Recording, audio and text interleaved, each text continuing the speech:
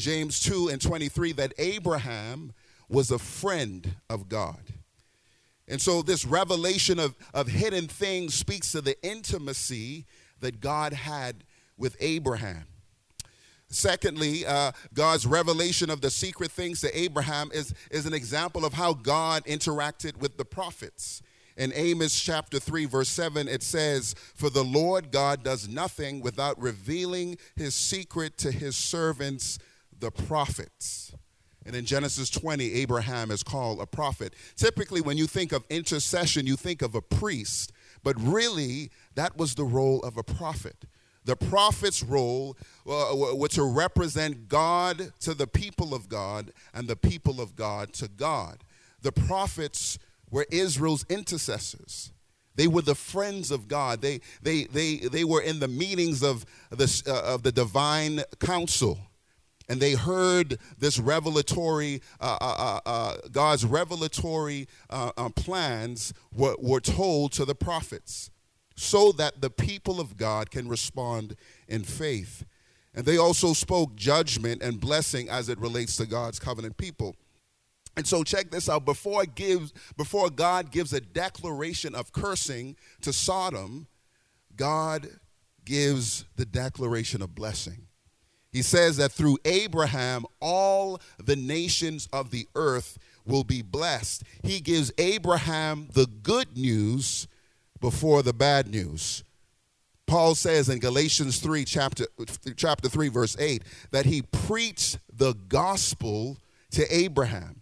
This is what Paul says. He says, "And the scripture, foreseeing that God would justify the Gentiles by faith, preached the gospel beforehand to Abraham, saying, in you shall all the nations be blessed."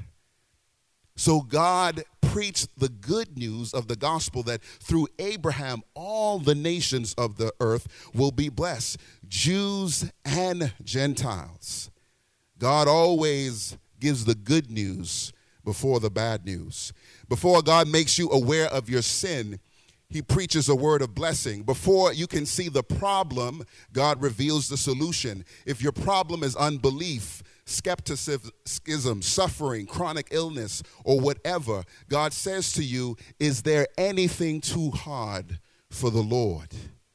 Whatever you're dealing with tonight, God knows, and he hears every cry for mercy, every cry for help, because all prayer is before the Lord, whether you are a Christian or not a Christian.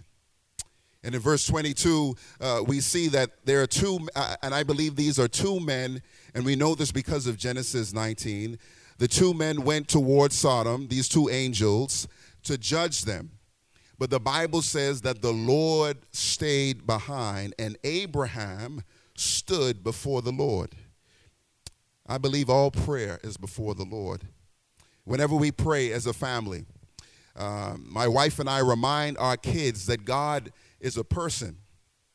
We're not just, pray, like anytime we pray before we eat. This isn't some ritual. We're giving thanks to the God who gives every good blessing, God who blessed us so that we can provide food for our kids. And we want to remind our kids that every good blessing, every good gift comes from the Lord. And so that's why we give thanks for our food. This is not some Christian ritual. So we're trying to remind our kids that God is a person, the God who holds our lives in his hands. Tim Keller, on his book on prayer, wrote this. He says, all prayer is responding to God. In all cases, God is the initiator. Hearing always precedes asking. God comes to us first, or we would never reach out to him. Hearing precedes asking. Another illustration, anytime our kids are in a dispute, they would say, "Mommy, come and get so-and-so." Now, there was one time when the kids were playing outside, and my wife, I think she was sleeping, or she was in the bathroom.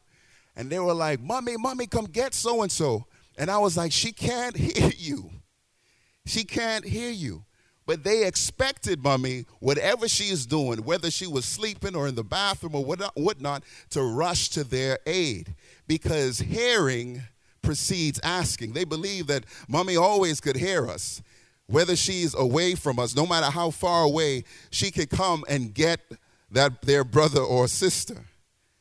They expected us to run to their aid every time, when sometimes I feel like they should have come to us.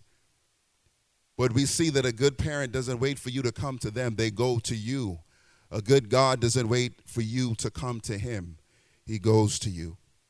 And so in verse 23, Abraham drew near to God. The two angels had gone to judge Sodom, and the Bible says that God stood. And so Abraham drew near. And I love that point that Abraham drew near. You see, God is standing before us, waiting for us to draw near in prayer. He stands before us in our time of need. He stands before us when our sins cry out against us like Sodom and Gomorrah. He stands before us even when we can't see him standing physically.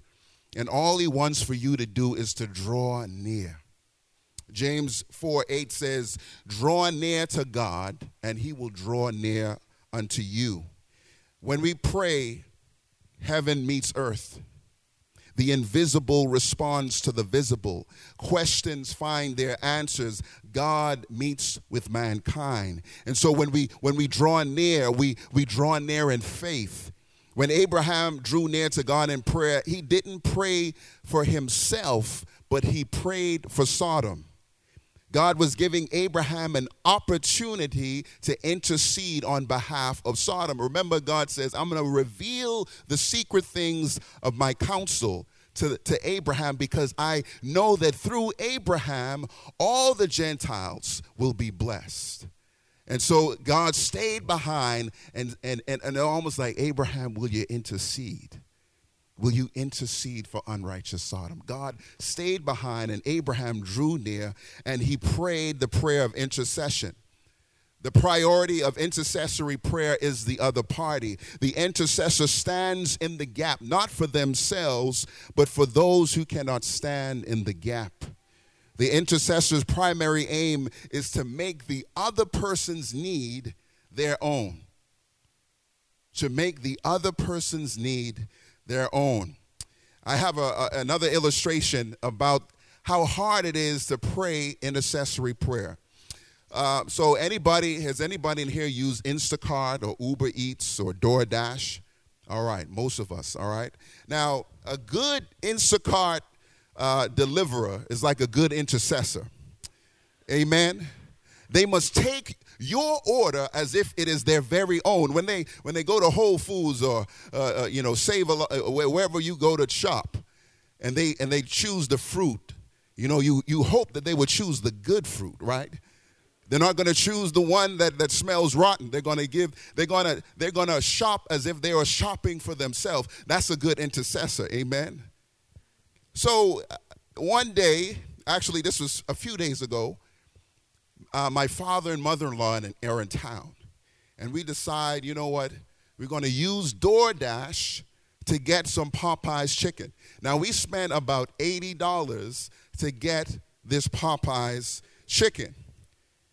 And we expected the person interceding for us to deliver the chicken, right?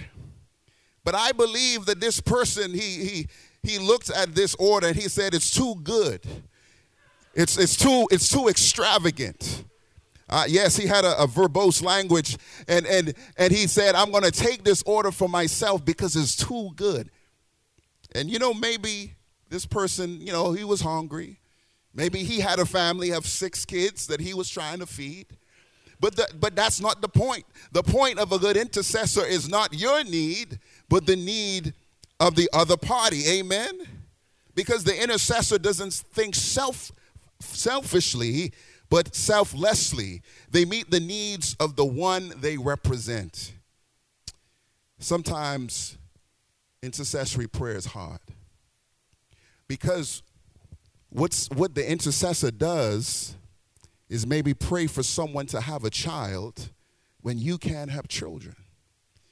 It means praying for someone to have a spouse when you're still single. It means praying for someone else's healing when you are chronically ill. It means praying for the salvation of Sodom and Gomorrah when you could have prayed for just Lot and his family. You see, intercessory prayer is hard. And I'll give you the bad news here. In Genesis 18:20-21, it describes the reason that the men of God who came to visit Abraham turned to go to Sodom.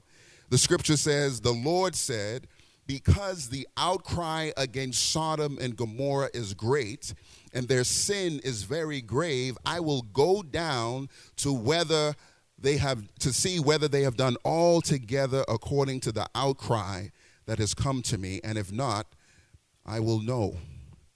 So what was the sin of Sodom and Gomorrah? Ezekiel 16:49-50 says, behold, this was the guilt of your sister Sodom, speaking to Israel.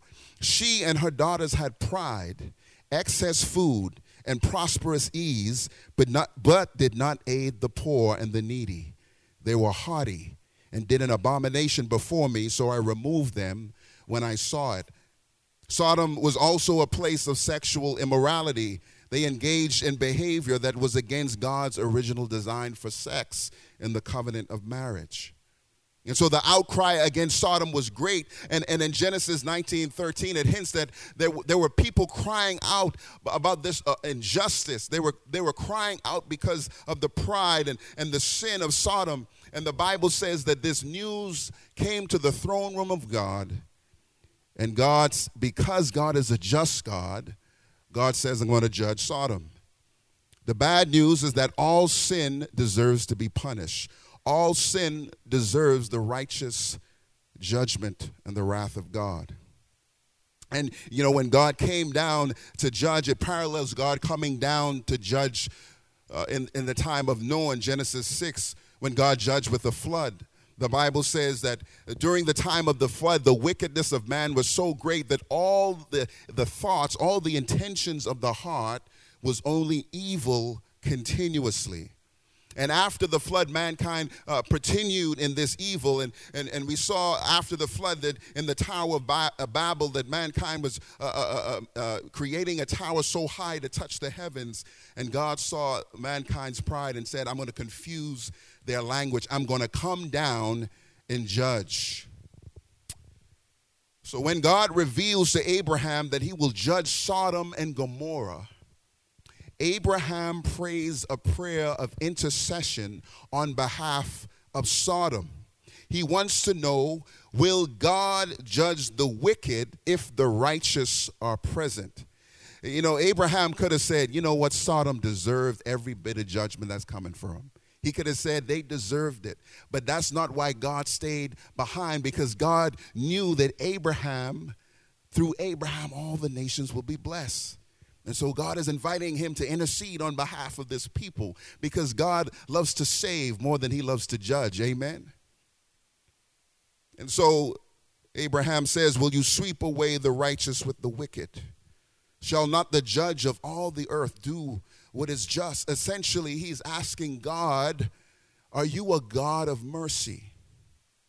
Can the righteous spare the unrighteous from judgment? Justice demands that the righteous should not perish with the unrighteous. And Abraham asks, will you spare Sodom if there are 50 righteous? Now, I don't know what the significance of the number 50 is, but I do know that Abraham wants to know what is the least amount of righteous people that can save an unrighteous city. 50 seems to be a small percentage, and Abraham is working his way down to 10, and God says that God will save Sodom if there are 10 righteous. Now, we know that Abraham's nephew, who's Lot, lived in the city of Sodom and Gomorrah, and Lot had a wife. He had 2 daughters, and I believe the 2 daughters had husbands, and so that's not 10 people. That's only 6. His family was less than 10 people, and so why didn't Abraham start off with the smallest possible number first? Could it be that Abraham didn't know how many righteous people were in Lot's family? Could it be that he didn't know if Lot was righteous and that maybe there were some other people who were righteous in Sodom, and maybe God would save the city because of some other people's righteousness. The passage doesn't say anything, but we do know that according to Genesis 15 and verse 6, that Abraham was a righteous man. Yet, even righteous Abraham interceding on behalf of unrighteous Sodom could not save them. Now we see this paradigm, this example of the righteous prophet interceding for the unrighteous people. We see this in Exodus chapter 32 with Moses. And remember when God had delivered his people out of Egypt, and Moses went on top of Mount Sinai to receive the law, that the people of God, they put all their golds together and made a golden calf, and they worshiped this golden calf. Remember that story? And so they were worshiping this golden calf and saying, we haven't seen Moses. He's been up on this mountain for such a long time. And we're going to create a God, and we're going to give honor and glory to this God and say that this golden calf is the reason why we're saved. And God was angry with his people. And God told Moses while he was on the mountain that I'm going to come down and judge the people with fire. I'm going to consume them. But Moses interceded for God's people, and God saved unrighteous Israel. But yet the cry of Sodom's sin was so great that even Abraham's intercession couldn't save them. Now, one would think that Sodom and Gomorrah would have served as a warning to Israel, right? Israel, look what happens when you continue in unrighteousness. But unfortunately, according to the prophet Ezekiel, Israel was more corrupt, the Bible says, than Sodom and Gomorrah. The scripture says in Ezekiel 16, 47 through 48, not only did you walk in their ways and do according to their abominations, within a very little time you were more corrupt than they in all your ways. As I live, declares the Lord God, your sister Sodom and her daughters have not done as you and your daughters have done. A lot of times as Christian, we could look at other people, particularly if they're non-Christian or unbelievers, and we could say, man, look at those unrighteous people. Look at those corrupt people. And yet, when God turns the mirror and he says, well, look at you. It humbles us. Amen? Because a lot of times when you hear about Sodom, people are like, oh, Sodom. Sodom is, the sexual sin. And they're saying, Sodom is so bad. You can't be like Sodom. And in Ezekiel 16, God says, you are worse than Sodom.